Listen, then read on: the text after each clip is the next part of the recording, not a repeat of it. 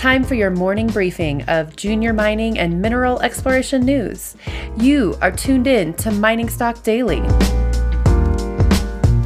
Now, reporting from the Clear Creek Digital Studios in Denver, Colorado, here's your host, Trevor Hall. Hey, good morning, everybody. Welcome into Mining Stock Daily. It's Thursday, September 17th. Once again, gold staged a big overnight rally, trading as high as $1,984 on a December gold price basis before stepping on the down elevator for a $22 ride lower ahead of the FOMC's policy statement released Wednesday afternoon.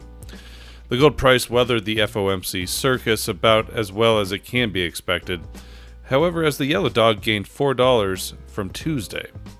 Silver essentially mirrored gold's price path, though it settled flat on Tuesday. The mining stocks were particularly volatile on an intraday basis Wednesday, but finished up slightly versus the day before. The Mining Stock Journal commented that the charts for gold, silver, and the mining stocks seem to have formed extraordinarily bullish technical setups. The Precious Metals Stock newsletter added that it is expecting a monster move higher between now and Christmas in this sector. We'll get to the news out of the miners and explorers here in just a moment, but first a mention of today's sponsor. This episode of Mining Stock Daily is brought to you by Western Copper and Gold. Western Copper and Gold is focused on developing the world-class casino project in Canada's Yukon Territory. The casino project consists of an impressive 11 billion pounds of copper and 21 million ounces of gold in an overall resource.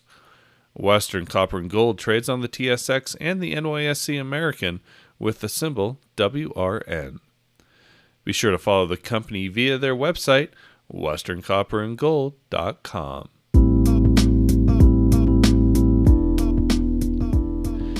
And here's what you need to know this morning. B2 Gold shared exploration drill results from the Cardinal and FMZ zones near Fekola and the Mamba zone in the Anaconda area. At Fekola, results included 15.47 grams per ton gold over 20 meters and 13.34 grams per ton gold over 10.8 meters. Anaconda results included 3.12 grams per ton gold over 14 meters and 2.18 grams per ton gold over 42 meters. You can see a full list of results in this morning's news release, which can also be found on the Junior Mining Network newsroom site. In 2020, B2 Gold continued exploration drilling near Fekola and the Anaconda area with an $18 million program in Mali that focused on exploration at the Cardinal and FMZ zones near the Fekola deposit, which demonstrate potential for additional gold deposits within 3 kilometers of the Fekola mill, expanding the mineral resources within the Anaconda area, including the Mamba zone, and further testing the sulfide zones. The Fekola deposit remains open to the north. B2 trades on the NYSE American with BTG and on the TSX with BTO. Aurelius Minerals reported more results from assays on a round of unsampled core from 2010 drilling on the Aureus Gold Project in Nova Scotia. Results included 2.08 grams per ton gold over 10.5 meters, with a half-meter interval grading 18.05 grams per ton gold. That was in hole 116. Hole 117 returned 2.79 grams per ton gold over 9.3 meters with a subinterval of 16.5 grams per ton gold over 0.42 meters. The company has now released 9 of 18 holes from the Aureus West Gold Project. Aurelius trades on the TSX Venture with AUL and on the OTC markets with AURQF. QMX Gold reported assay results from 17 drill holes on the Bonafont deposit located in the Val-d'Or East zone in Val-d'Or, Quebec. The company says these results expand the Bonafont footprint both to the east and west of the intrusive. Results reported today included 1.7 grams per ton gold over 78.5 meters and 1.18 grams per ton gold over 136.2 meters. QMX is currently operating 2 drill rigs in the Bonafont area and recently completed the 9,000-meter drilling program north of the Bonafont intrusive. QMX trades on the TSX Venture with QMX. Jacana Copper also provided drill results this morning, these coming from the first 3 of 5 drill holes completed at the Paloma East target within the expanded Soledad project in Ancash, Peru. These results are part of the Phase 3 drill program, a fully funded 15,000 meter drill program that started in the middle of August.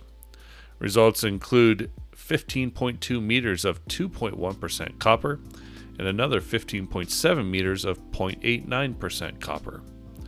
Jacana trades on the TSX Venture with PERU and on the OTCQB with CHKKF.